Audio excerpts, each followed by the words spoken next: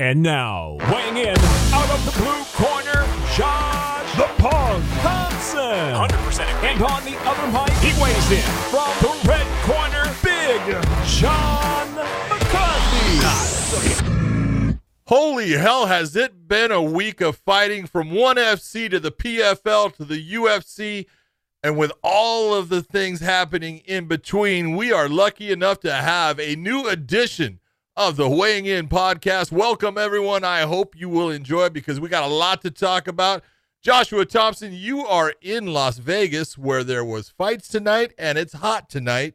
So talk to me. Are you going to sweat through this one, or are you keeping cool? Well, I had to turn the AC off in here because the AC is so loud in my room that we don't want to hit that noise. So, but it's 101 degrees here, I believe is what it said when I got off the airplane around 7 o'clock because my flight was 2 hours delayed. And you guys are probably having to deal through like a little bit of an echo, and I apologize, but this is the best we could do in a hotel setup. I'd love to actually post a picture of what we're doing right here. I've got a lamp laying down on its side, so I get a little more light on my face. I've got the microphone set up. This is the first time that we've that I've actually had a full setup. I know we did it like a couple weeks back when I was in Tahoe, but I know we did it was a makeshift one. We had the Zoom and this and that, but this time we've got the full setup with our all of our real audio stuff, and it's what a pain in the ass it is to set up, John. I just want to set it up and just leave it that way. It was a pain. All right, well, let's get into it, man. Let's talk about these fights. I mean, look, one, what did you think of one? Let's talk. I want to go, listen, you want to talk about Eddie right off the bat, or because it was probably, to me, it was one of the biggest barn burners of the weekend, obviously. What did you think? Going in, I knew that Yoon is very good. He's really long, and he's very good, and he wears his opponents out by them trying to take him down, and they can't, or he pops down, they take him to the ground, he pops right back up. So I knew it was going to be a tough fight for Eddie. I would have thought that Eddie was going to win the fight. Overall, I thought just the more experience. But, Yoon looked great. Eddie looked great. It was a great fight. Eddie got rocked in that first round, and it happens almost in every Eddie Alvarez fight, man. There's a certain point, usually in the beginning, he gets hit, he gets rocked, he survives, and he comes on and fights well throughout the rest of the fight. That happened. I thought the length and the size of Yoon, as far as his height, caused Eddie a little bit of problems in there. He was lunging in a lot of lunging attacks going after him, then trying to get into the takedowns. He was definitely in shape. You figure that he had that fight, that ended up being now a no contest, and he came back very fast, like 3 weeks later. But obviously he was in shape for that first. He kept that fitness up, which is not always easy to do because you hit those peaks and those valleys.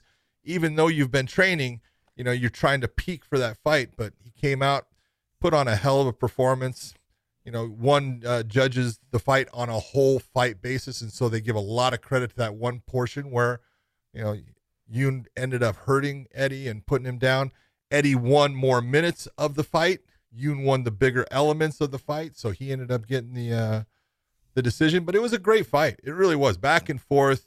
I thought Eddie fought, just a tough-ass fight. I thought Yoon looked great, did exactly what he does with, just about every opponent. So it was definitely the best fight that I think I've seen out of ONE FC so far on their TNT stint.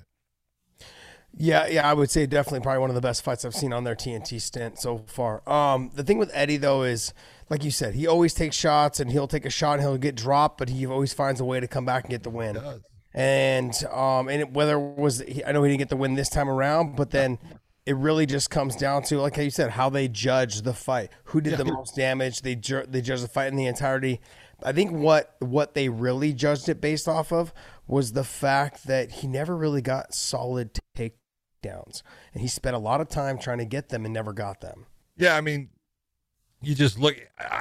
When someone's going for a takedown, as long as they're working for it, it's an even stint in the fight for me. Yeah. And there was times when Yoon was cracking him with elbows, coming off to the side, hitting him to the head with elbows. You saw Eddie adjust. And there was a shift in the fight when you saw Eddie finally taking his head and putting it in a different position on the takedown attempts, using his head to steer, the head of Yoon to give him some problems with it. He would then shoot back down. He got the takedowns, but I thought Rich Franklin calls it right. That's not a takedown. His butt hits the ground and he's popping right back up. It's just a change of position. And so, with the way that one does, they're judging as far as you're judging the 15 minutes as a whole, and they give a lot of priority to damage, which is the right way to look at a fight, even though you can do it even with the round system. I had no problem with Yoon winning. Obviously, I was kind of rooting for Eddie, but it was just a good, solid fight by both guys. Yeah, I just want to see Eddie get a good, solid win though over there. That's my thing.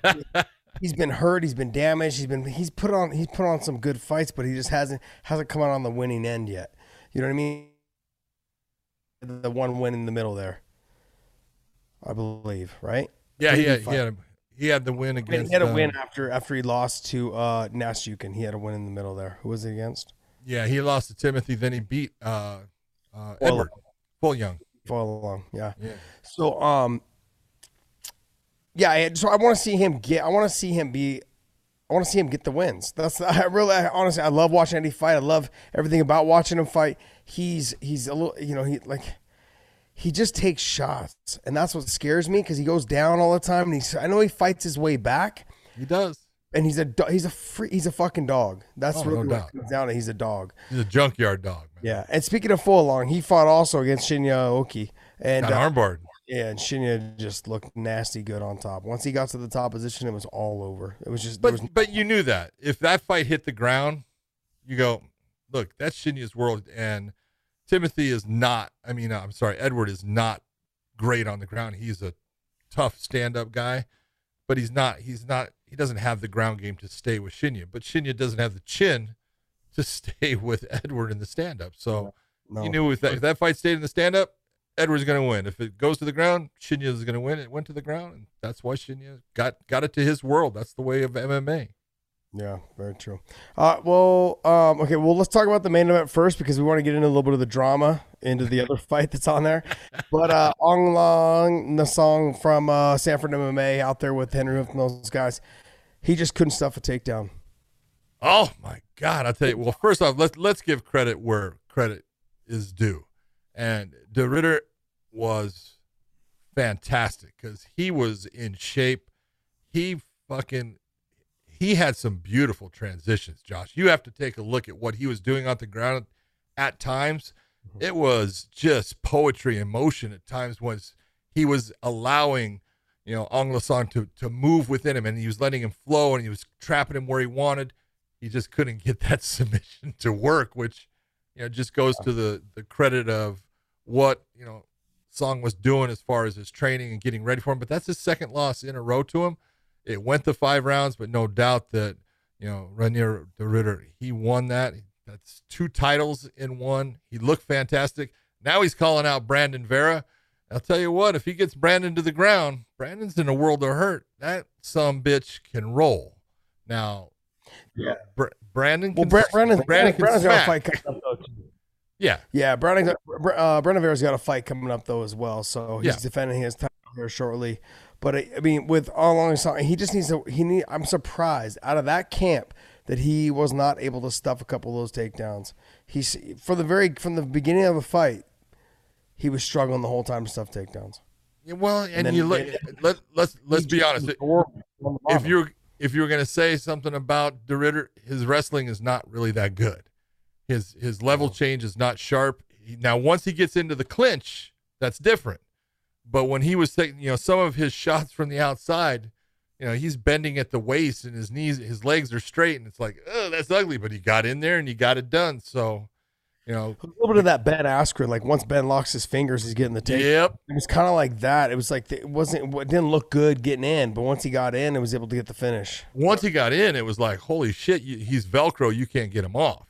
Well, De Ridder coming up from 185, being the champ at 185, now being the 205-pound champ, now talking about fighting at heavyweight. It lets you know, the kid's obviously very good, and he's very confident in his abilities. But, with Brandon Vera, they feel like Brandon's really good on the ground, though. And, he's good on the ground. He's good off of his back. He's got good top control, but he likes to stand. He likes to use his kicks. Brandon Vera does. So if Ridder can get him down and put some work on him, Brandon does tend to slow down, though, as the fight goes on. Yeah, I'm telling you right now. I've known Brandon a long time. DeRitter has got a ground game that very few guys are going to be able to stay with him. That his jiu-jitsu is fucking legit. You know who he reminds me of? Good. Who's that? John Salter. Yeah, very much. Reminds me Very of John much. Yeah. Yeah. Because it's a different style of jiu-jitsu. It's got, just a little variance that is his flair, the way he does it. But, he dominated that fight. And he dominated against a guy that I thought is a very good fighter. Yeah, he's got a lot of losses, and I know that. But he's a tough dude, and he fights. Yeah. And he fought his ass off in it. He just, for the most part, just got manhandled by a guy on the ground that just was a step above. Got it. All right, well, let's get into a little bit of the drama that happened on one. All right, let's do it. Kane versus Grushenko. Yeah. When you Rug. I was just, it went through my mind was LeBron James and soccer players. that's all that went through my mind. It was unbelievable to watch. I'd never seen anything like this happen in our sport before. Josh, are you saying that he faked it? No, I'm not saying he faked it. I'm saying that he flopped. In other words, not only did he fake it, he fucking faked it. He flopped so bad. It was so embarrassing to watch. Okay, why do you, it was in your embarrassing opinion, to throw a man do that? In your opinion, why would he do that though? Because he's weak-minded. Okay. Because he's getting beat? Yeah, he's weak-minded. Tired? Even if he wasn't being beat, like it doesn't matter. You never do that. I don't understand it. Like in fighting, why would you, like if you're supposed to be a fighter, why would you do that? Like I've never met a fighter that has done that. I know fighters have taken they've taken a cup shot and taken the way out. I mean, let's talk about Aljo. Aljo took a solid knee. Don't get me wrong. Oh yeah, no doubt about it. And we could talk about it all day long. This guy didn't even get hit. Grabbed his throat and fell to the ground. Fight was over. Done. Well, he got hit. No, the replay showed it didn't hit him. It missed him. Not at all? No, it touched touched him. It didn't even touch him. He fucking grabbed his throat like he got hit in the throat. It didn't even hit him. He flops on the ground. That was it in a fight. Do these people forget that we have replay? Here was the question, because I had everyone blowing me up. It's like, hey, why did they give the guy the fight the win? It's like, what are you doing? And I go, oh, because the referee named Olivier Coste did the right thing. Way to go, Olivier. Congratulations. Someone that gets it right, man. You have somebody, it's at the end of the bell. All right. Those guys both threw, Josh. Both of them threw at exactly the same time. All right. You can't expect that the fighter is going to be able to stop when the bell goes off. No. They're throwing. The referee is supposed to come in between them. That's what gives them that signal that the round's over. So the actual punch, whether it landed or not, is legal. Yeah. It's a legal shot. Second, people are saying you can't hit the throat. Bullshit. Happens all the fucking time. What you can't do is expose the throat. I can't have you, we'll say, up against the cage or on the ground and take and push your chin away to open up the throat and then attack it. That's what's illegal. See, I didn't know that. In the stand-up, if you guys are in the stand-up and we're winging and one of your punches hits me to the throat, too fucking bad. That's a legal shot. Wow. That is not what the rule covers. So both the punch being thrown and where it supposedly land, both were legal. And when, Rug or Omar Khan ends up going down to the ground, doesn't matter that it's the end of the round. You can't get up. That fight's over. TKO victory for Kirill. Very nice job. The referee did it right.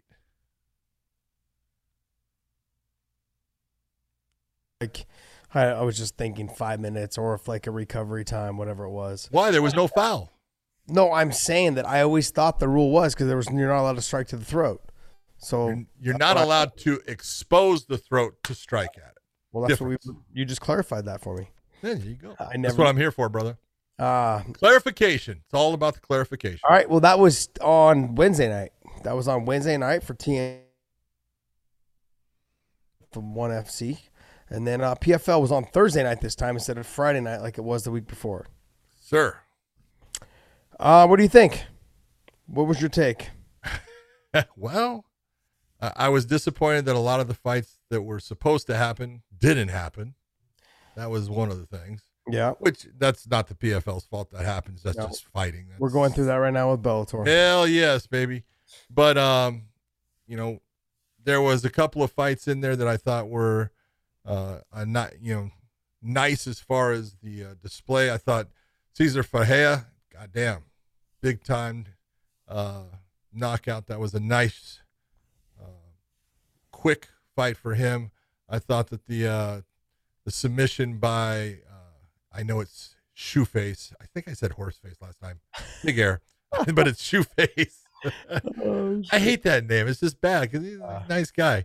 But Antonio Carlos Jr., by being able to get the guillotine choke on Tom Lawler. Tom's a tough veteran, but slowing down. But that's a good win for him coming in there. I thought that Camozzi against Sorty was really a good fight. Sorty started to have problems in a certain part of it, but he got the win by decision. Ray Cooper looked freaking like an animal. Vicious. Just vicious. He's strong.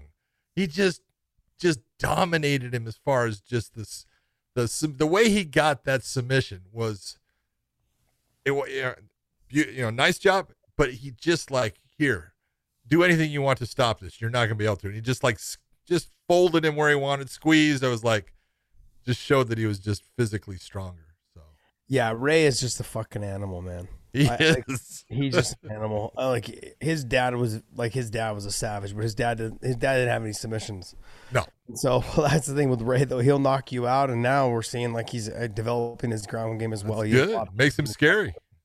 But realistically, like I want to get into right away to Rory McDonald. To me, it was very impressive what he did, and not only what he did was the fact that, like, look, it's very hard to make your appearance in a new promotion, and with all the hype around it, being the main event, and sure, he's fought on the biggest stages all around the world.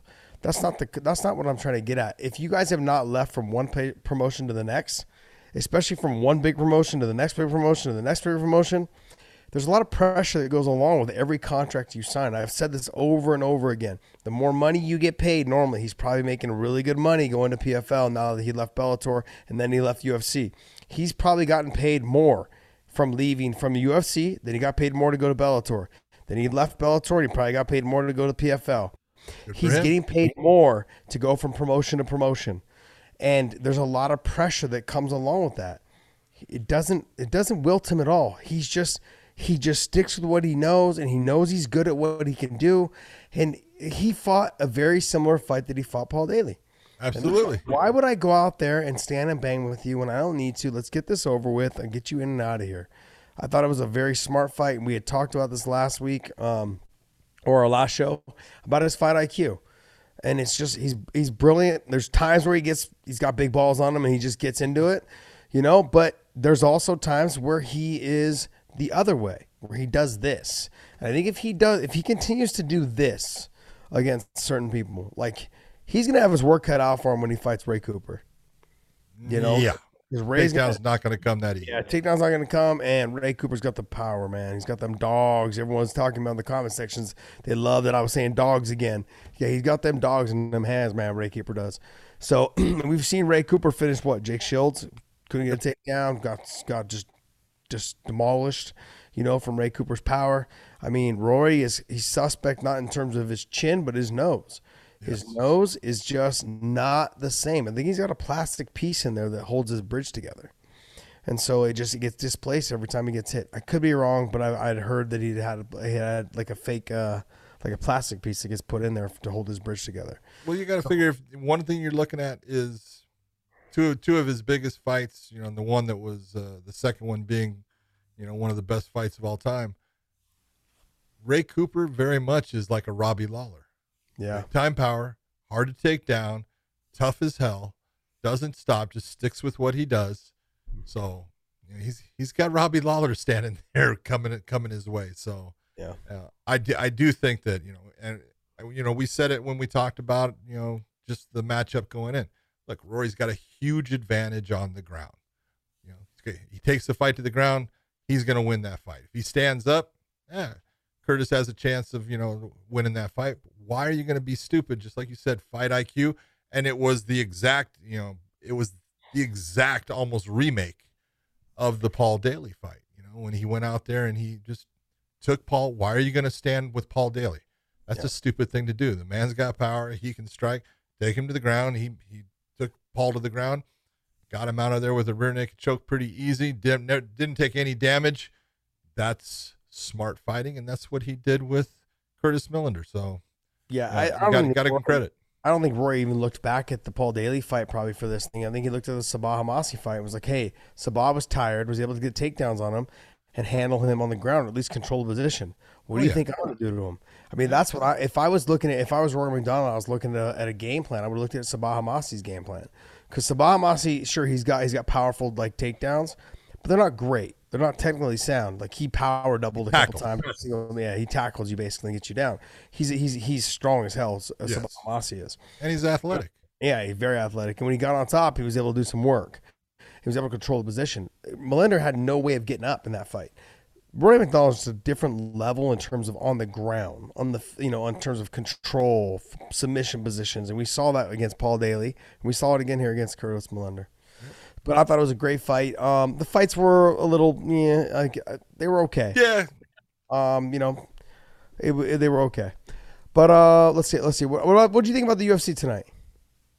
I actually thought, for the most part, there was some really good fights. The first fight of the night started it off. They were banging, and then there was the, goddamn. You talk about Kai, fight. I missed. You didn't see it? No. All right. My internet went out on the airplane. I was trying to come over, and my internet went out on the airplane. I do not agree with the decision they had, but it may be because I was rooting for Kai, and I wanted to see him win, so I'm not going to sit there. I'm having someone else watch it to see what they thought, because, one of the judges had it 30-27 for Kai, and the other two went 29-28 against him. I thought that he had won the fight. I thought he won it 29-28, but, it was but you would have been extremely proud of the way that he fought. Super smart, just stay composed throughout the fight. It was a great fight. TJ was tough as hell. He gave it everything he had. Kai was giving it everything he had. There was, in the first round, he's looking great, just fighting beautifully, and then ends up getting hit with a shot that hurts him, then comes back and basically, puts TJ down with a shot. So just overall, great fight back and forth. They were talking, in fact, Paul Felder was talking about, that's fight of the year already. It might be, man. It was good. It was a great fight. Good. I'm gonna have to actually tune in and watch. I'm gonna go back and try to watch it. Then when I get back home, and I'll talk about it more. Well, I ripped into him a lot after his last fight, just saying like, hey, you got to perform, man. There's no doubt he has all the athletic ability to get there and to be like a top contender. I'm not gonna say, like a lot of people like to say, he'll be a champion. No, I'm not gonna say that. I'm gonna say that he has the ability to get to the top contender position. So the thing is, he's just got to believe in himself and throw it. So I'm going to go back and watch it and make sure that I have something to say, when we film in the middle of the week next week. Well, I'm telling you right now, he fought so much better, so much smarter. Good. He was composed. I give him credit for the fight that he had. I give his coaches from Extreme Couture, Eric Nipsick, you did a great job with him. He fought beautifully. I think he won the fight. I thought TJ fought a really tough fight. I don't want to take anything from him. Fantastic job. Big heart. Kai Kamaka won that fight. Okay. I believe you. I mean, who am I to argue with the guy who wrote the rules? I hate seeing a guy fight his ass off like that, and I don't want either of them to lose. So you look at it, and there was one fight earlier where it ended up being a draw based upon Ian Kutalaba and Dustin Jacoby. And it's like, there's, Bisping says something, that's horrible. You never want to go. Of course you don't want to come away with a draw, but you don't want to come away with a loss either. And neither guy really deserved to lose. It was a tough fight. I'm sorry, but the fight to me that really stuck out was the Cody Stamann fight. So Stamann and against Merab. Yeah, Merab. That was a great fight. But Cody just didn't have he just couldn't. It seemed like Merab was always 1 or 2 steps ahead. Every time Cody did something, like, don't get me wrong, Cody had his moments. Oh, sure. Cody Stamann had his moments. He was landing some clean shots. He just was never able to really get 1 or 2 steps ahead of Merab. Merab was always he already had the answer before Cody was getting there. Merab hit some beautiful takedowns in that. Oh, it's nice. Just beautifully done. Well, and his pace is just you got to look and go. I tell you what, he holds a lot of muscle for a bantamweight. It reminds me of Sean Shirk. Man, Sean Shirk was 155, and his build is very much like Sean's was. Yep. But man, I'll tell you what, he's got a fucking gas tank too. He goes and goes. The dude is tough as nails. He's got a freaking gas tank. His stand-up has gotten so much better because he was landing some clean shots at times, and he's looking good. He called out, some people. It's all right. I think, he's there. He definitely belongs in the top 10 in my opinion. Oh, of course. Let's talk a little bit about the Cutelaba thing that happened at weigh-ins. Mr. Dana White giving Sean a big fucking headache about all this shit that happened the week before. But Jeremy Stevens. Dana, where were you at, buddy? Where were you at? Why don't you just jump in there? Isn't that your job to be able to read those things before and know? I don't want Mr. Dana White. Where you at? I don't want to put Dana on blast or throw shade, but it was just, man, this is where you open your mouth and it just bites you in the ass. And I was like, that's what happens, man, because you can't tell. No. You never know what's going to happen, and it's impossible. Yeah, you can sit there and if you know there's heat, you can try to be in the middle. Anything can happen in that. That's the fight. It's on the fighter. It's not on the guy that's standing there, be it Dana or Sean or Rich Chow or Scott Coker or Ray Sefo. Man, there's nothing you can do because you don't want to put your hands on them before, and it is for the media and it is for the fans. What are you gonna do? I wouldn't do that shit if Ray Sefo was standing between me. Fuck no. Ray fucked both of us up because remember I'm fighting guys at 155. Ray had fucked both of us up. Dude. Funny. I mean, it's just funny because it just so happened that here it is like a week later, and it happened to Dana. It was just funny to see it. I know you and I were talking about it before. Exactly. You look and you go, well, as soon as he said it, and he said, Sean Shelby should have been. I was like, come on, Dana. Have you seen Sean Shelby the size of Sean Dude, Shelby? I know Sean. He's like 150 soaking wet.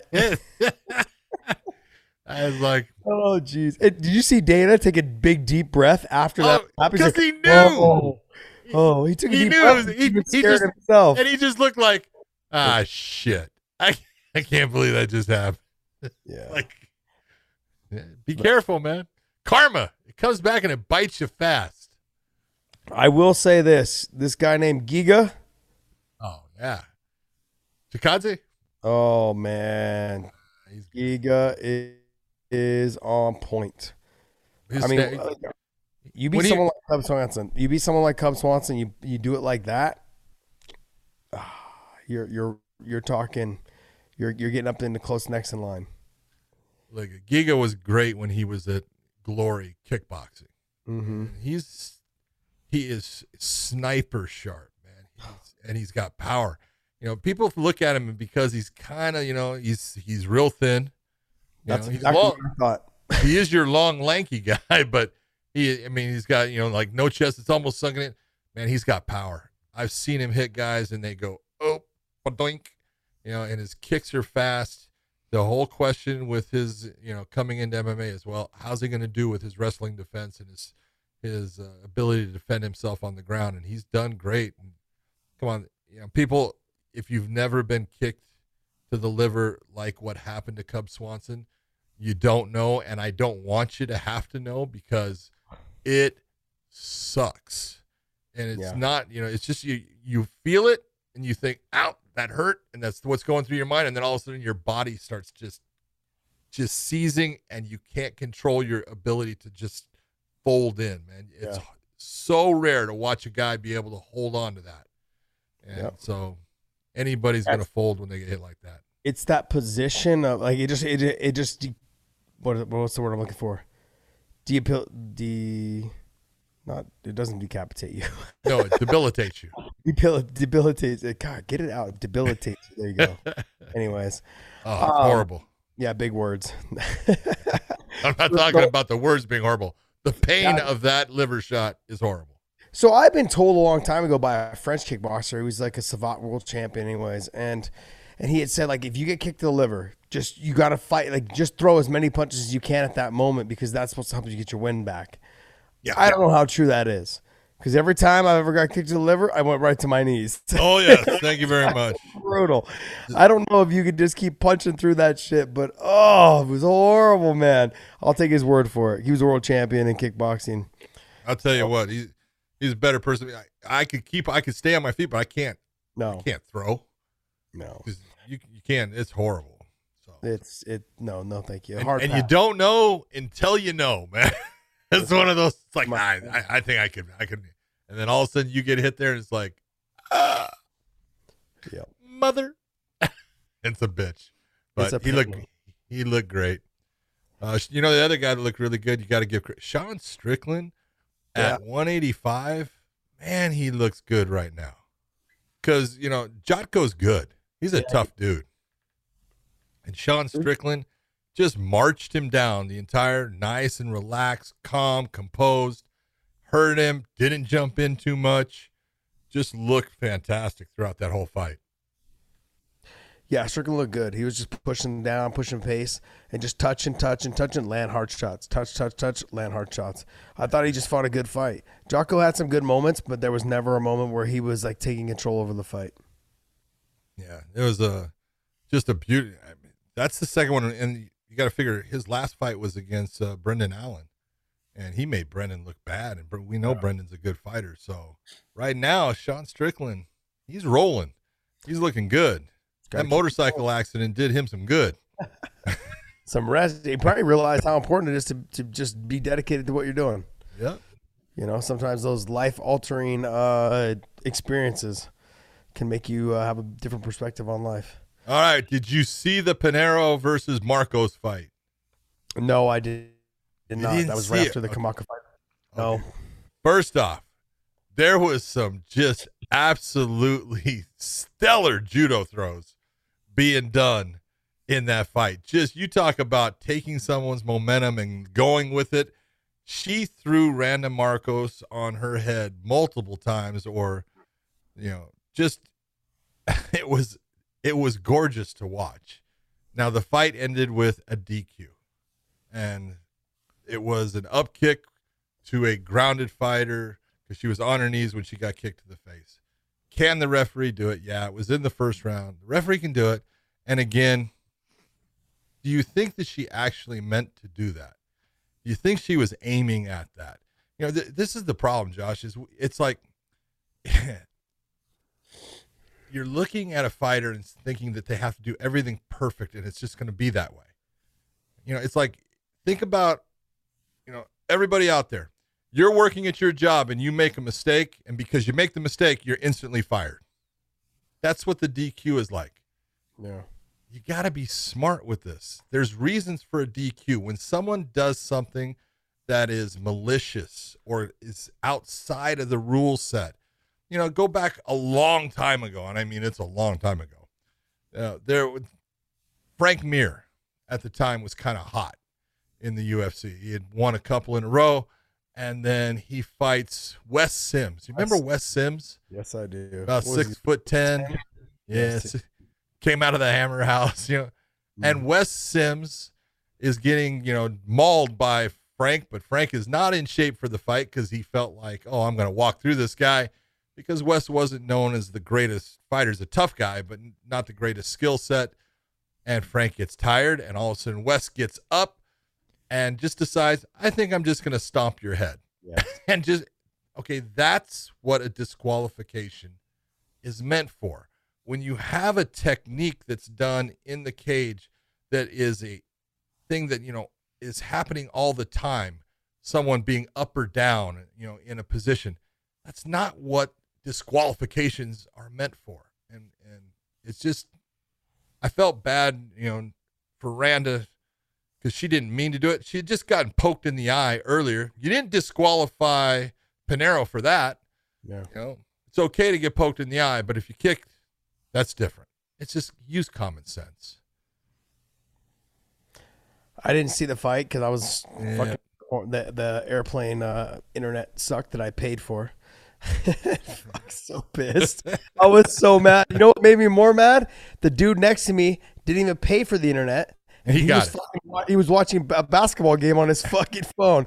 I was so mad. Oh man. I was like, what? I tried on the ESPN app. I tried on my DirecTV app because it was on everything was on ESPN too, so I could watch it on my DirecTV app. Couldn't get either one of them to come up. I was pissed, man. Yeah. So from the Thai girl, whoever the Thai girl. Oh, dude, is she fucking sharp? So I watched her fight, and then after that, it dropped off until I saw Stamen. So I saw Merab and Stamen fight. That was it. Yeah, I missed all the fights in the middle there. It sucked. But yeah, she was good. She was tough. Like she had a really good push kick. She was beating up the legs. I have a question. Why are the girls not kicking the calves as much as the guys? Because it's just that progression. I don't know. I can't tell you because I you just have no don't see it idea. near the same. I don't see it at all for the girls. And I'm like, I saw a little bit from one of the girls earlier tonight, but I don't see it. I don't know why they're not. Why are they not watching what the guys are doing? And the same thing goes for the guys. See what's working for the girls if there's something the girls are doing. But I think right now, because the guys, I think, have been a little bit more competitive, for a longer duration, in the sport itself, that the girls should be paying attention. The females, I should say. Sorry, not girls. The females should be paying attention to what's going on. Like, hey, if the calf kick is working, let's get on it. Let's be drilling this in the gym. Let's use it in a fight. Let's see what the results are. That's all coaching. I don't know. I'm a little. Yeah, that's true. That is coaching. Yeah, coaching. I don't know why. I just haven't seen enough of it yet.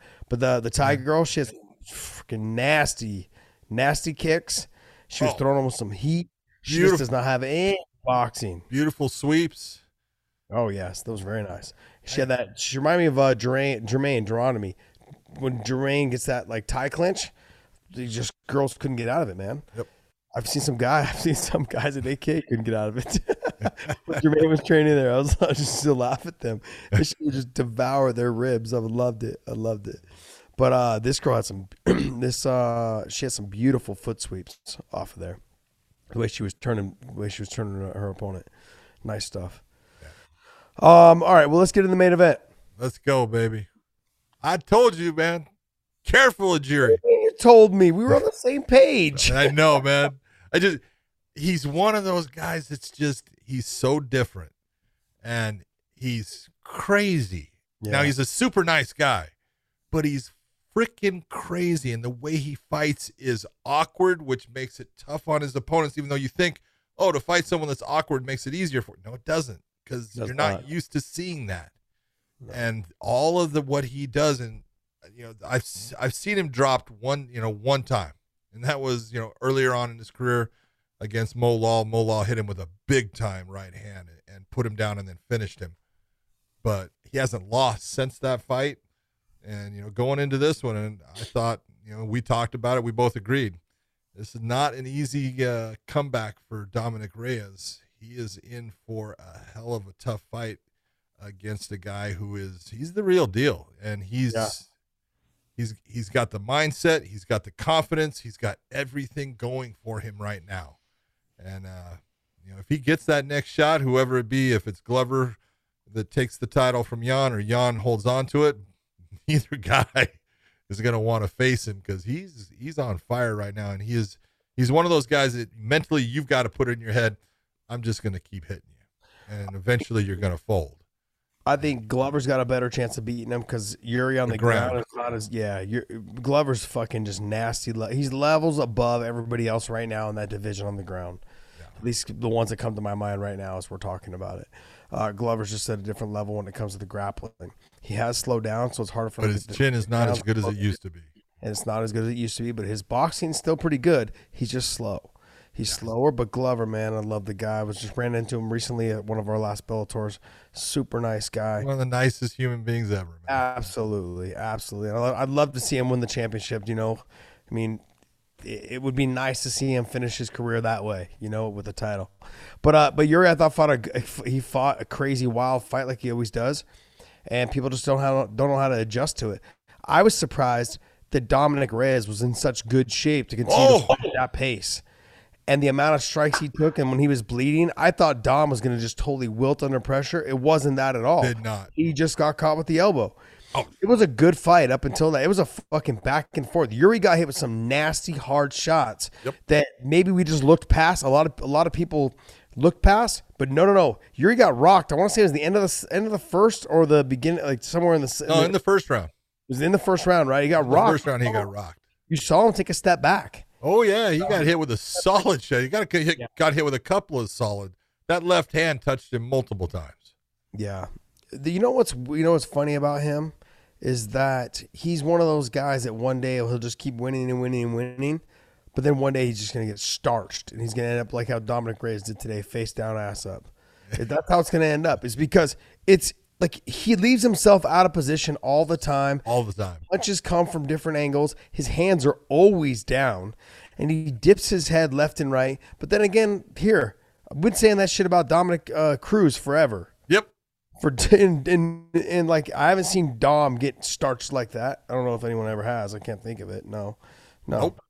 So when we're having, I'm like, Yuri may just be like another bigger version of Dom with the lighter hair and a really stupid man bun. That was not a man bun. Whatever. He couldn't get out of that guillotine because his freaking hair was stuck in it. So stupid, guys. Leave your trends at home when you're fighting. I was getting irritated just watching it because he could have popped his head out a lot sooner than that. He couldn't get his head out because his damn man bun was stuck. I was getting mad. I'm like, your stupid hair is keeping you in there. Oh, it's frustrating. It was so frustrating. If you notice, he shaved his head all the way back to where it was. Oh, yeah. In the middle. Oh, yeah. That stuff drives me crazy, John. I can't think of there's the video game character that's got that same thing, man. Sagat. Cool. His name is Sagat from Street Fighter 2. Yeah. He's got that. I mean, overall, though, I was really, up until the moment where he got knocked out, Reyes was impressing me as well. He was taking big shots. He was all bloodied up, and he was still fucking fighting. He was throwing. Never stopped. He was throwing some heat. Yep. I was like, wow. But what does that say, though? Like, what does that say that, like, John Jones couldn't put Reyes away? And you got guys like Yuri that did it. I mean, what's it called? Blachowicz did it, and now Yuri did it too. So now you've got two guys that have put him away. I mean, I feel bad for Reyes because he was here riding high off the fact that I should have beat John Jones. I should have got the decision. And now you've had 2 losses in a row and like bad losses. In terms of like their bad losses, what I mean by bad losses, they're bad losses because he got knocked out. Yes. You were performing. And in both of them, he got his nose broken. Yeah, you could tell. Yeah, just nasty. But he did. He was fighting his ass off. You can't ask for anything more from a guy. You could tell that he was prepared. He was in shape.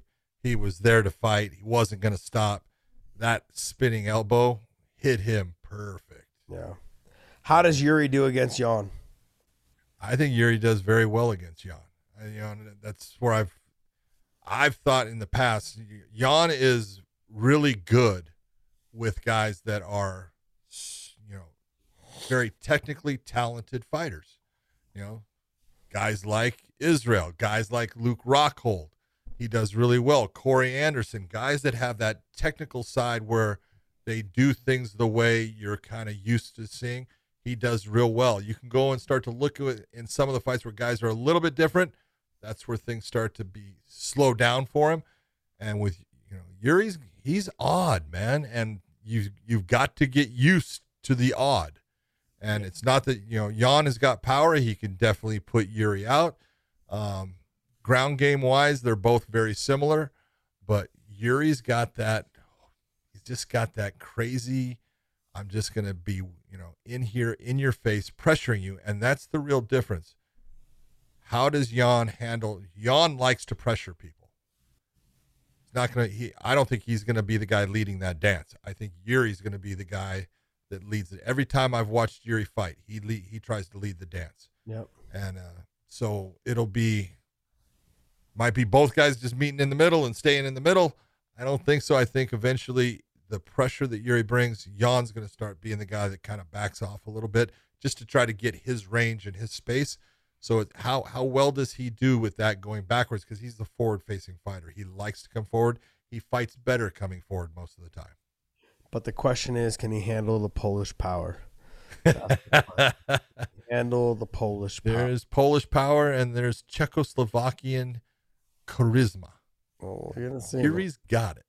He leaves himself out of position so much. Dude, he overextends on almost all of his shots.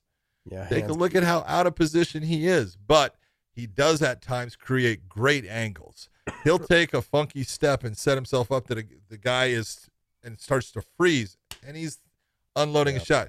He throws that damn uppercut from about 12 feet away at times. I saw that. Drives me crazy. Yeah. Good. Yep. But it works for him. Hey, tip my hat to him. Man, he had a great performance tonight. I thought both of them had great performances tonight. They did. There was a great fight. That fight stole the show. I thought the Stamen fight was good, and then you were saying one of the other fights was really good as well. Kai Kamaka's fight. TJ and Kamaka, man, great fight. Right, man. I'm so mad that I missed it. It pissed me off. All right, Dave, what else you got for us, man? Let's talk about some let's get into the news. Oh, wait, but first, before mybookie.ag, use the promo code weighing in. And John, what are they going to give us? If you use the promo code weighing in, you will get extra money in your account, and that deposit could be up to $1,000 extra that you get just for being the guy that wants to win all kinds of money from MyBookie. If you do that, my hat's off to you, because I can't. I lose.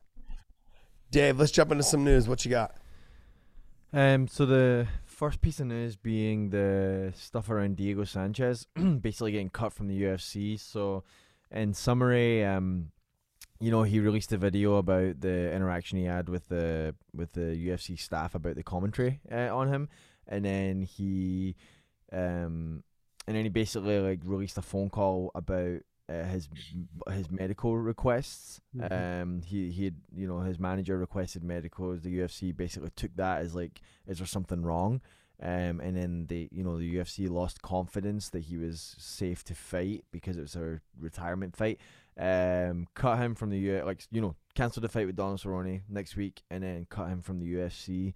And then Diego comes out and pretty much says that this is their way of getting rid of him, so they don't have to take any of the blame for anything that he has to deal with years from now. All right, well, what do you think about that? It's so much shit, John. Like it's sad. It really is sad, but the reality is it's true.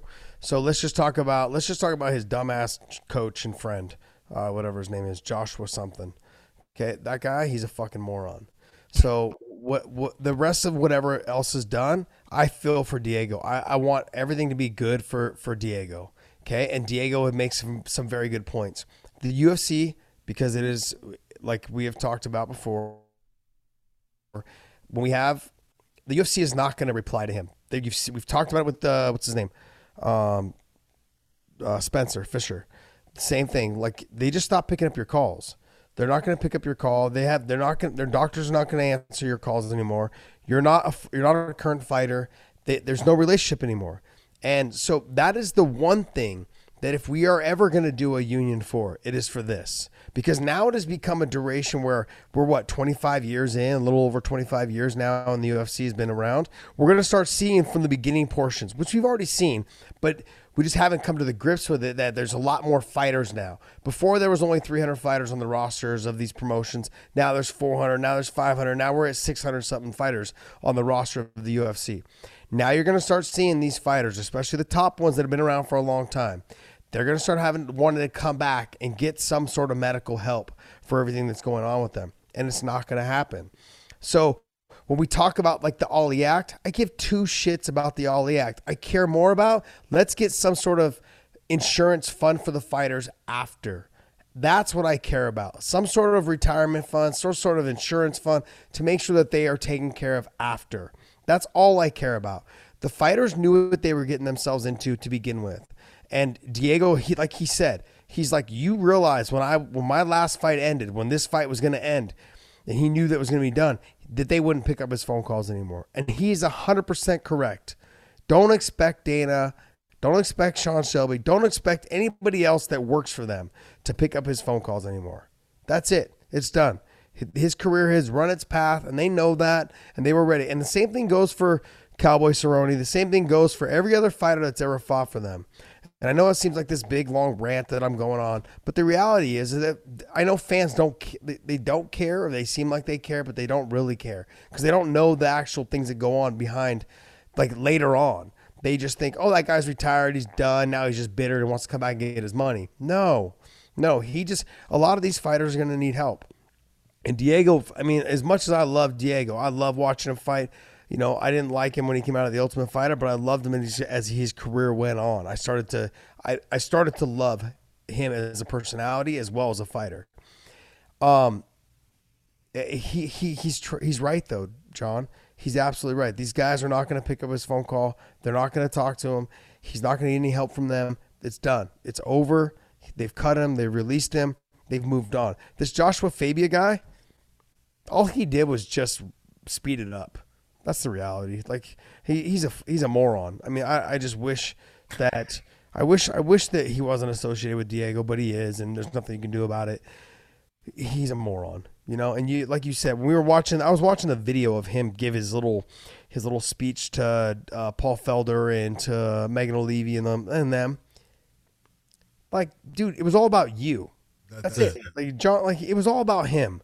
Yep. It had nothing to do with Diego. It was all about, me as a person, and to hear you say those things. Shut up, man. Like, make it about your fighter. Make it about him. And it was never about Diego. It was about him. He wanted the spotlight, and I've seen this happen. I've seen this happen with coaches at AKA. We've lost a lot of coaches out of AKA because all of a sudden they couldn't go in the cage, or all of a sudden they couldn't, like they didn't get invited to the fight to corner because they'd held mitts a couple times. They want that respect, and they feel like they deserve to be like in the limelight because they're working with a star. It doesn't work that way, man. The star is the star, and you are just the person that's doing the work to help them get there. I get it. Maybe you deserve a little bit more clout, but you'll get it with time with more than one star. That's the thing. And this guy, this is it. No, I can't imagine another fighter ever working with him ever. Well, I don't think that's going to happen either. But it's a matter of, when you're looking at this entire thing, for all the people out there, and whether you liked Joshua Fabia or you don't like him, whether you're listening to the comments made by the UFC commentators at times about him, what you really need to look at is this. He's saying that he has changed Diego's career, and he's right. He has, because Diego was a certain type of fighter, and Diego was that junkyard dog. I'll take one to give one. I mean, go back and take a look at Diego's face after the Martin Kampmann fight. It was in Kentucky. Dave, if you could pull that fight up, take a look at they'll have a picture of his face. This is a guy that wins the fight. All right. He's got a cut over each eye. He's got a cut under each eye. He's got a mouse, underneath his eye. He's got a cut nose. He's got cut lips. And that was the Diego that people loved, because he was a guy that would go out and just fight to the end. Now, was it smart fighting at times? No. But when you're not gifted with an incredible, physicality by God, and you don't have God-given speed, because Diego was never that fast. He was a tough human being, a guy who would put up with a lot of discomfort, a lot of pain to try to deliver something so he could get a win. That's what Diego was. Greg Jackson being the guy that was his coach in the beginning, and then if you remember, Diego went off to Iberio. Mm-hmm. He went, and so you look at that little time, because Jande and Saulo, they worked with him. It was more Saulo than anyone, but he went off, and then he came back to Greg, and you can only do so much as a coach as far as giving guys technique, working on those techniques, but you can't make somebody something that they're not. You can't make a guy this slick boxer or slick striker when that's just not their body style. That's not the way they move. That's not the way that they can actually perform. You got to go with what they are. And Diego he's that freaking meat grinding, just battle axe that comes forward and goes after you. And that's why people loved him. Take a look at the fights he had. Take a look at like the Gil Melendez fight. That was Gil's only win, I think, in the UFC when he was in there. What a fight it was. That was in Texas, and it was just a barn burner. Baby is talking about, I've changed the way he's fight. Yeah, he hasn't won shit since you coached him. The only fight that he's won was one that he got hit with an illegal knee by Michael Pereira, and they DQ'd Pereira. Yeah. That's the only fight he's won with you. So, you're going to sit here and give us this big, long thing about, what you've done. Yes, you did change the way he's fighting. He's just not as good a fighter, and he's an older fighter. And I'm not saying that, a lot of people could have changed much of what he did, but, Diego is what he is. And I love Diego. He's a good person. He's always been that guy that was off on all these different things. But you get these people that all of a sudden, for whatever reason, the fighter starts to believe in them, and now they're around and they're doing things, and it's about them. And that's where this guy's bad. Because it's never about you as the coach. It's not about Greg Jackson. It's not about Javier Mendez. It's not about, any of them. What happens when you're the trainer and you're a well-known trainer, if you're that guy that's, out there and you are, we'll say Greg Jackson or Mike Winkeljohn, or you're Eric Nipsick, or any of the guys that are now being named. You're being named because the commentators, the Joe Rogans of the world, the Paul Felders, that work with Duke Roufus or something like that, they start to talk about you and what you can do and how you interact with fighters and how your teaching has helped them and things like that. And so people start to hear those names. So if you are doing something with fighters that gets them wins, eventually someone's going to talk about you and say, hey, this guy's doing something. That's why no one talks about you, dude. Or if they do talk about you, they say, man, I have no freaking clue what that guy is thinking right now. Yeah. Because you're not the guy, and it's not about you. Well, that's why people talk about Krause. That's why people talk about Mike Brown. Yeah. It's about, like we give those coaches tons of props. Absolutely, and they deserve it. Yeah, like I even started talking about King Mo, because King Mo he does such a great job with a lot of guys that he works with at ATT. So there's a lot of fighters that deserve, or fighters or coaches that deserve a lot of publicity. People like him, absolutely not. Those words will never, his name will never come out of my mouth, because I don't think he's ever going to work with another fighter ever again. So, not a smart fighter. Well, what else you got for us there, Dave? Next piece was John Jones and Francis kind of exchanging on Twitter. So just potential indication that John might be ready to take this fight, but Francis came out and called him a decision fighter. John says, you pray you knock me out, because if you don't, I'm going to break you, and that's a promise. And then, John goes on questioning the fact that he called him a decision fighter, calling Francis a one-trick pony. Yeah. So. Look, we all know where they're both coming from. Okay, John is the better fighter. Okay, Francis has got the bigger power. John, he can go the distance. Francis has proven that going the distance is not really in his forte. Yeah, hold it. He went the distance with Stipe for 5 rounds. He got beat. Yeah. But it wasn't a very good fight after 2. No, and it John, wasn't. that's what John was pointing out. John was like, at least after 2, I don't get tired. That's kind of like, that was kind of the thing. And the same thing with the Derek Lewis fight. Like, neither one of them threw, and it was really boring. But I'm saying, like, it wasn't a good fight. And so, like John was saying throughout these tweets, is that he's like, I can go the distance, I can knock you out, I can submit you, I can take you down. John's going through. He's like, technically John's the better fighter. Francis got I really believe Francis kind of is a one-trick pony. I'm not gonna see. You're not gonna see him submit John. You know, I mean, you can see him knock him out. Maybe if he dropped him and jumped on a guillotine, which I don't think he would do. You know, that's I don't know. The one fight I did of Francis Ngannou, he submitted the man. Oh, just the fact. Oh, I get it, John. I get it. But let's just be honest. I mean, Francis got a chance. I see in the first 2 rounds. After that, John, I think John kind of starts to run away with the fight. Okay, I want you to think about this, though. 2.5. Go ahead. I want you to think about this. Josh, you have got to fight Francis Ngannou or John Jones. Only one of them. You only got to fight one of them. Who's the guy that you pick? Francis. You would pick Francis. Yep.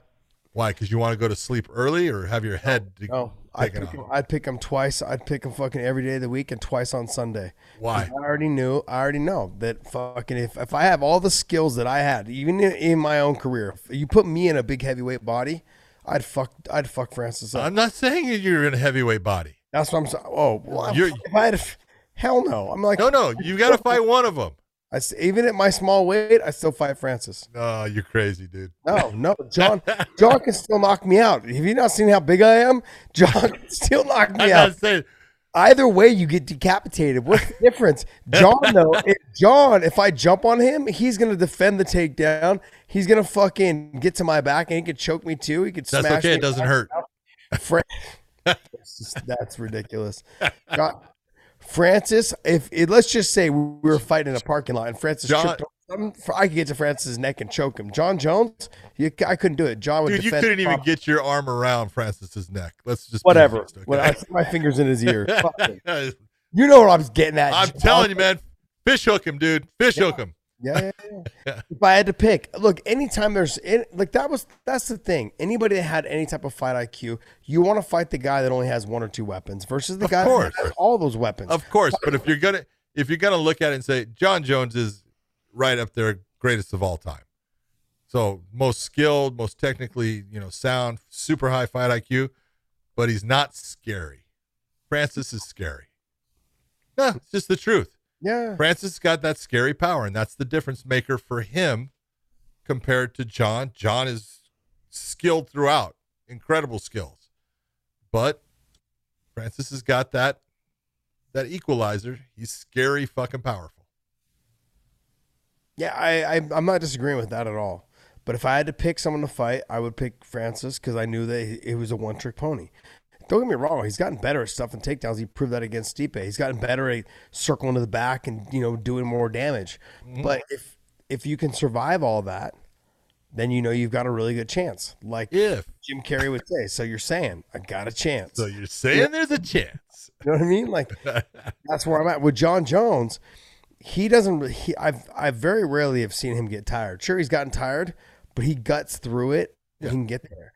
Francis has proven that he doesn't really gut through. He just kind of wilts under the pressure and just succumbs to just losing, after rounds 3, you know what I mean? But that was also against Stipe, which is a hard judge because Stipe's fucking really good, and Francis is really good as well.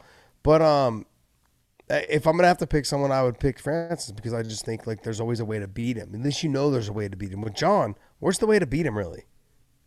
You got to figure it out in that cage. You got to figure it out. John's fucking nasty on the feet. He's got great submissions. He's tall, long, and lanky. I know everyone in the comment section loves it when I say that. But he's not real powerful.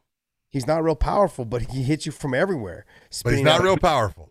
But back elbows up, spinning back elbows, push kicks, thigh kicks. I mean, he'll take it to you. Guillotine against the fence. But John in that fight, I agree with you, and I was just making a point, trying to be funny with it. But John, if there's one element that's going to be the one thing that's going to kind of set him off to the side in the heavyweight division, hopefully he picked up, and it could be that he actually picks up power by gaining that weight. There's guys that do. DC had a difference in power from light heavyweight to heavyweight.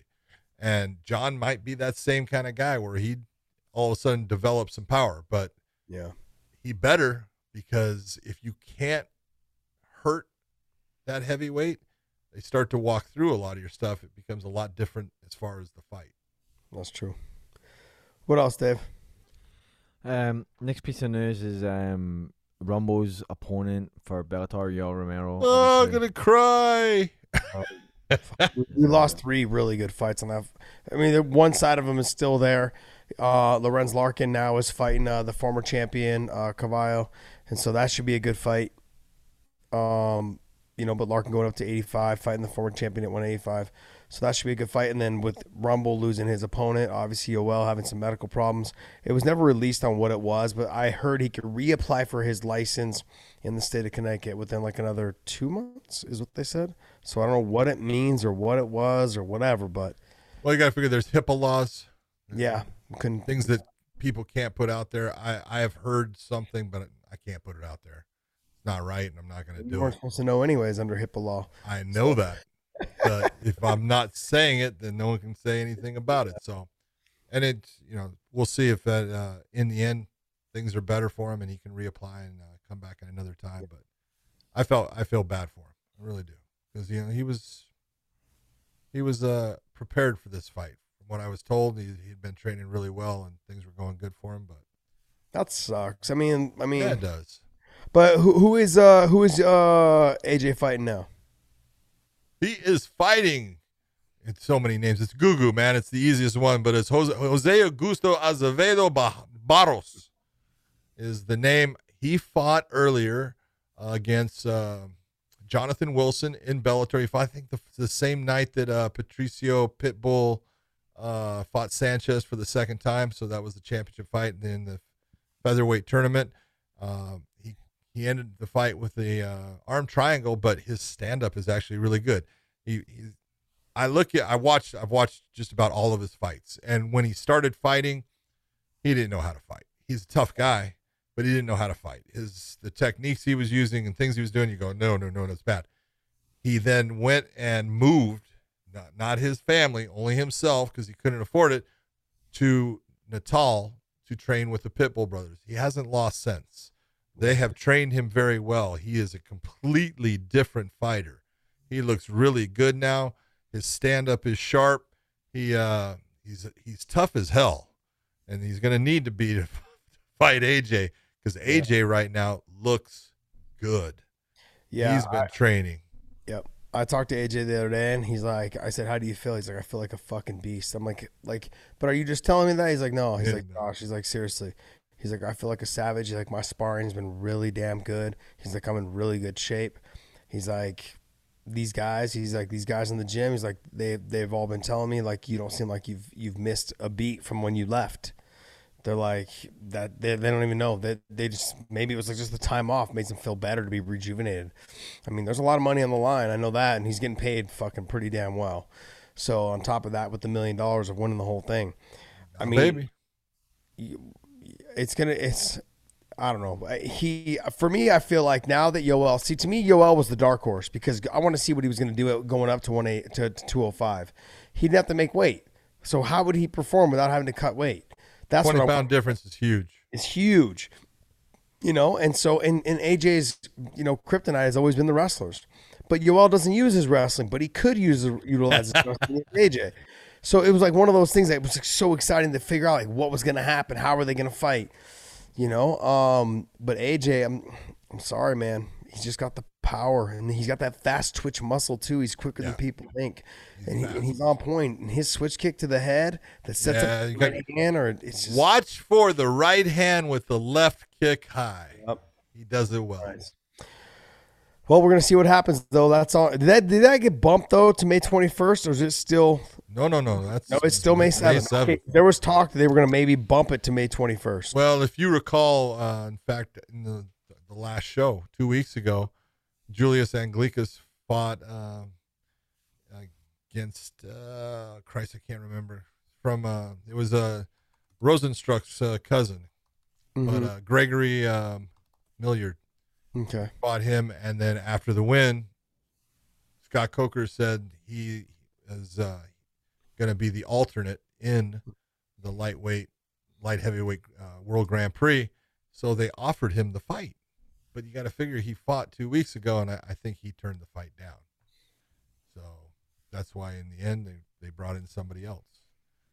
Sorry, buddy. Those type of opportunities to fight in the tournament, win $1 million, and then I'm telling you, you got to take them. Yep. Your career's not long enough. You're 29 years old. I know you're still kind of young, but you got to take those opportunities. That's an opportunity you're going to kick yourself in the ass for. I'm going to give somebody an opportunity. I'll talk to you guys about someone that had an opportunity. Paul Bonatello had the chance, instead of Fabricio Verdum, to fight Fedor Emelianenko. Didn't take it. Never heard from him again. Yep. Ended up losing his next fight. Gone. Done. Left Strike Force. They cut him basically. I think they let him go. All this other shit happened. Like, I know he's a friend of mine. I see him all the time. He lives in San Jose still. You know, he lives right down the road from me. But I never heard from him in terms of fighting ever again. Yeah. You know, it's like those type of moments, those type of opportunities, you've got to capitalize on them. You put yourself on the biggest stage in those type of moments and let people know that you're there. There's going to be more people watching the semifinals and the finals of this thing than watching your next fight, dude. No one's going to really care. Like, you need to watch they would have rather have watched you fight against AJ. Yep, You can't. I agree. $1 million on the line, dude. The only thing we don't know if he got hurt in that fight. If there was something, might have broke his hand or something like that. You go, all right. Yeah, I'm taking the fight. Yep. I still want to. Yeah, you have to. There's there's sometimes you got to go. I hadn't been training at all. I was at a Warriors game, got a call to fight Kawajiri in Japan in 12 days. I was like, sign me up. The money's good. I'm on my way. I ran home, ran 5 miles, called Scott Coker, said I'm in. Who did you call? Scott. I called Scott Coker. That's not the name you came up with. I called Scott Coker. I said, yeah. I said, I called him up and said, hey, yep, I'm in. Because he called me while I was at the Warriors game. I was drinking beer and having chicken strips and fries. Oh, there you go. That's health food. That's good stuff. All right, so next piece of news, and we'll get into is UFC owner Ari Emanuel. He confused Zhang Weili or Weili Zhang for Chinese champion Li Na, and I know that he got some blowback for that. Well, it doesn't help when you are the guy that owns the largest promotion in MMA, and you're, I guess you can say ex-champion, but just recently dethroned champion as of 2 weeks ago, and you don't know their name, and you basically tell in an interview somebody else's name, the name of a tennis player. That doesn't look real good. That's not someone that's up on the sport of MMA. Now, look, let's be honest about this. I hold nothing against Ari Emanuel as far as what he knows about fighting or the UFC. He's not in it for fighting. No. He's in it to make money. So it's understandable, but it just doesn't look good. John, we've been around some rooms before, a lot of rooms, and some of the biggest wigs we've ever met, they have no idea what they're marketing and what they're doing, and that's not what they're there for. They're there to make sure that the promotion goes on and continues to make money, so these fighters have an opportunity to fight and make money themselves. So they're doing their part of the job, and the fighters are doing their part of the job. It is a little. I think it is a little embarrassing. Yeah, it is what it is. Yeah, it's not. I don't get mad. It's not the end of the world. Yeah. That's why, let's be honest. This is the man that owns it. That's why Dana White is the face of it. Yep. Because Dana can know the names and Dana can do all that stuff. That way Ari doesn't have to. So exactly. All right, what else? Last thing that really came out from the news was I called up my boy Khabib and had him validate with Luke Rockhold that the Strike Force is a B League. All right. So let me be very clear. Khabib, he's made almost all of his money in the UFC. Khabib is a company guy, and he will continue to be a company guy. He is not a company guy in terms of like when things happen like they did against Dylan Dennis and Connor. He's not a company guy in that way. What I am saying, he's always gonna say that the UFC is the best promotion because that's where he holds the title. That's smart. I'm not knocking him for that. But I want to remind Khabib, and I'm sure Khabib will listen to this because he has already told me a couple times that he listens to our show. Let's just be honest. Cain Velasquez came from Strikeforce. Okay, Tyra Woodley came from Strikeforce. Luke Rockwell came from Strikeforce. DC came from Strikeforce. Robbie Lawler came from Strikeforce. Sure, he was in the UFC. Tim Kennedy. Tim Kennedy. Jacare. Robbie Lawler left and came back. Okay, because they thought that he wasn't. Nick Diaz left and came back. Nate Diaz came from Strikeforce. All these guys originally were. There was more. There's a lot more. Okay, but I'm just getting tired of repeating them. Ronda Rousey. Let me repeat to you. Ronda Rousey, Miesha Tate, all champions in the UFC. They were all fighters before they went there, and they went there and took over. Okay, so we can get into this all day long, but like you got to think that's how long they bought Strikeforce in 2012. Like that's how long the Strikeforce has owned the UFC. Their fighters have. DC just retired. You know, Cain was their champion. Like all these fighters have come from there. Look, I get it, Khabib. I get it. You're you know, your boys, you guys. I get it. This is what Khabib. This is what makes the wrestling room and the fight room so fun. Khabib wants to talk smack, and I love it. I love it about him because this is what they do. And Islam does the same thing. You know, we all do it. DC does the same. DC's the worst. Okay, but this is what they do, and it's fun. You know, but the reality of it is that all those fighters that came from Strikeforce became champions over there, and then they were champions for a while. So, I mean, it's good though. It's good that he's doing that because that's what he's supposed to do. Because you want to know why? Because a lot of his guys are fighting in the UFC. Right, John. Tell me. There you go. You absolutely. Well, you get if you take a look at it, 170-pound class, 185-pound class, 205-pound class, heavyweight. Yeah. Four of their weight classes, Strikeforce. Well, no, you got to count the women too. Well, this is true. So, at the time they only have bantamweight. So, yeah. Well, you had Ronda and you had Amanda Nunes, Strikeforce. Yeah, Amanda Nunes and Strikeforce. There's so many more. I can make a list for you guys. I mean, there's tons of them that were, even though they weren't champions in the UFC, but they were still right there at the top for a while. Yep. You know, and so I can go into it for a long time, but it's fun. It's fun. This is the shit that we would do around the gym, man. It's fun. Like the little banter and things in that. And it could be, here's the thing though. Khabib can do it because he's 29-0. He can talk and he can do all these things. This is what he can do. He can do this because it's banter, and he is 29-0, and he was the champion in the UFC. So that's why he got a little area there to talk. He's got some clout. He can talk, you know. But it still hurts. Yeah, it doesn't. It doesn't hurt. I love it. It's all good, man. It's the way it's supposed to be. You gotta be able to dish it out and take it. That's the whole thing. Don't be one-sided. Strikeforce. That's the thing. Khabib was like, I don't even know how. He was 19-0 or whatever. He was like 24 when I was cornering him. I was like 32. It's like he was still, I think, like the bear video of him. I was in the UFC when he was wrestling with bears. Okay, that's how old I am. You know. So when we're having this conversation, I'm laughing. I'm like thinking to myself, I'm like, dude, you were wrestling with bears at like 5 and 7 years old, right? Or however old you were. Did you ever hear him talk about that though? No. Oh man, you got to listen to him talk about it because his dad pulls him and says go wrestle the bear, right? Yeah. So he starts wrestling the bear, and then the bear's biting him. He goes, the bear's biting me. He goes, bite him back. That's awesome. All right, buddy. Well, what else?